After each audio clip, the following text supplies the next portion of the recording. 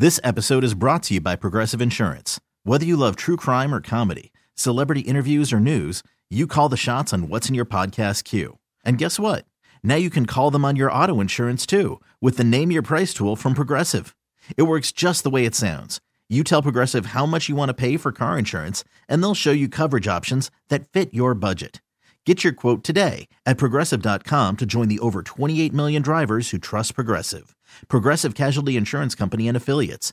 Price and coverage match limited by state law. Hiring for your small business? If you're not looking for professionals on LinkedIn, you're looking in the wrong place. That's like looking for your car keys in a fish tank. LinkedIn helps you hire professionals you can't find anywhere else, even those who aren't actively searching for a new job but might be open to the perfect role. In a given month, over 70% of LinkedIn users don't even visit other leading job sites. So start looking in the right place. With LinkedIn, you can hire professionals like a professional. Post your free job on linkedin.com/recommend today. Hello, I'm Dr. Laura Murillo. Happy to be with you all today celebrating Mario Diaz, who is our Houston legend. So let's hear a little bit more about the Executive Director for the City of Houston and all of the great things that our airports are doing. First of all, congratulations. Thank you. Thank you. You have been a stellar executive director for the City of Houston, and we've been so proud to be partners from the day you arrived here in the city, and you had big plans, and it has been astonishing to see just one thing after another, so many accomplishments from Puerto Rico. Before we get into the airport info, which is very interesting, tell us about you. Did you grow up thinking like aviation is my thing as a child? Like, was this a dream for you, or what was your dream? What motivated me to move or to seek a career in aviation was my brother, my older brother. At the time, he was in the Air Force, and I was maybe 10, 12 years old. And Victor, my brother, would send me these manuals of these aircraft that he worked on. He didn't fly aircraft. He was a chief mechanic on these aircraft. So he would send me these manuals. And here's a really funny story. One of the manuals he sent me was what's called an F-102 Delta Dagger all-weather interceptor. Okay. Now, in the 1950s, that was big. That was big. You could fly interceptors in all kinds of weather. And interesting, and now I take you to, 2013, 2014, and I'm touring Ellington, and I'm being given a tour of Ellington, and I said, wait, stop. And I said, that's an F-102 Delta Dagger. And he goes, oh my God, how did you know that? And I said, I remember looking through the books, looking through the manual for that aircraft. And I could tell him all kinds of things about it, and he was like, wow, this guy knows the business. Yes, well, it matters, right, to be able to know it. It really got into my blood. And as I grew up, I'm a Vietnam baby, so 18, registering for the draft, and I'm thinking about moving into the Air Force. That doesn't work. I even go so far as it was a wintry day in northeastern New Jersey, and I couldn't get to work, so I'm driving, and there's a station, a recruiting station that's open on this corner. It's like 8 o'clock in the morning, and it's open. So I just pull the car over, and I get it out, and I run in, and you've got the Navy and the Marines and the Army and the Air Force is the last. And I was looking for the Air Force. I was looking for the Navy because I wanted to be a weapons officer on an F-15 or an F-14 Tomcat. So I walk in, and this recruiter looks at me and says, well, who are you? And I said, well, I'm studying in Rutgers, but you go, oh, come on in. What are you studying? I said, mathematics. Oh, come on in. And they said, what are you interested in? I said, well, I read this article in this flying magazine, and you're looking, and I can wear glasses, and I can be a weapons officer. He goes, yeah, let me bring in a captain. So this captain comes in and starts talking about all the advantages of the Navy. And I said, oh, wow, they're interested in me, And then he says, and we have great jobs on submarines. And I said, what? Let me get out of here fast. It's really all in the detail, Mario. It's all in the detail. But then I went on, and I transferred my interest from actually flying, which probably was a good thing that happened to me, into a career in managing airports. I started with the Port Authority of New York and New Jersey. I was there for 18 years, and I went to Atlanta. I was the chief operating officer for 10 years, and I was recruited to come here, and I've been here for the last 13 years. And some extraordinary accomplishments. Let's start with Hobby, 5-star. Not something that you see at every airport, and I know the next goal is hopefully our intercontinental airport to have that same distinction. But let's spend a minute at Hobby, because in 2 weeks we're going to council. We're going to be reimbursing Southwest $470 million to continue with the expansion of Hobby. 7 more gates. But that's fine, so that's more capacity. But what's really interesting about Hobby is for your viewers, if you can think about Hobby and you're picking up your bags, it's in low ceilings, there are only 4 carousels, a lot of people, a lot of congestion. Now imagine that the ceiling is lifted. Okay. I mean, seriously, just lift it like 10 feet, and it's just glass with light coming streaming down into the well of the baggage claim area. And now imagine that we have 6 new carousels, not 4 expanded carousels, and the entire space, the floors, the walls, the ceilings, the lighting, the bathrooms, everything is modern and it's brand new. Yes. That's what Southwest is going to be doing. And then on top of that, we're going to have a canopy that's going to connect the parking garage with that terminal. And it's very, very expansive, very, very large, so that passengers will be able to walk through, even in some really bad weather, when you even have a wind that drives the rain, you'll still be able to keep dry, and as you move from the parking garage to the terminal or in the opposite direction. So that's Hobby. And that's going to sustain and really drive the 5-star experience that we hope our passengers receive every time that they visit Hobby. Now let's move to Intercontinental. We're going to be finishing the international terminal this year. We will have the Terminal D and the new pier completely open, yes. And we'll be turning those gates over to the airlines to start moving in, so that early part of next year they can actually conduct operations. We will have a new parking deck, 2 new levels that will open at the end of this year. We know we need a lot of parking. We definitely need parking. And then next year, the processor, just this huge, large glass building with the Oculus, this opening in the ceiling that, again, will allow light to descend 3 levels down into the arrivals level will be open as well. So that's, and we'll get 7 brand new wide body gates out of that. Then we've got to move to Terminal B, where United in October will be coming to City Council with an agreement with the airport system to completely replace Terminal B. And I mean that, to replace everything. So if you're a fan of Terminal B, it was built in 1969, and you want to take pictures of it, hurry up. Do it now, because in November, we start taking that building down. How long will it take to complete Terminal B? United has a commitment to have those gates open in the summer of 2026. And why is that? The World Cup Absolutely is going to be here, and they want to be ready for it. Okay. So that's $2 billion of investment that United will be making in Terminal B. But that's not the end of it. Now we have to look at Terminal A. And in Terminal A, we've got a demand for 17 more gates.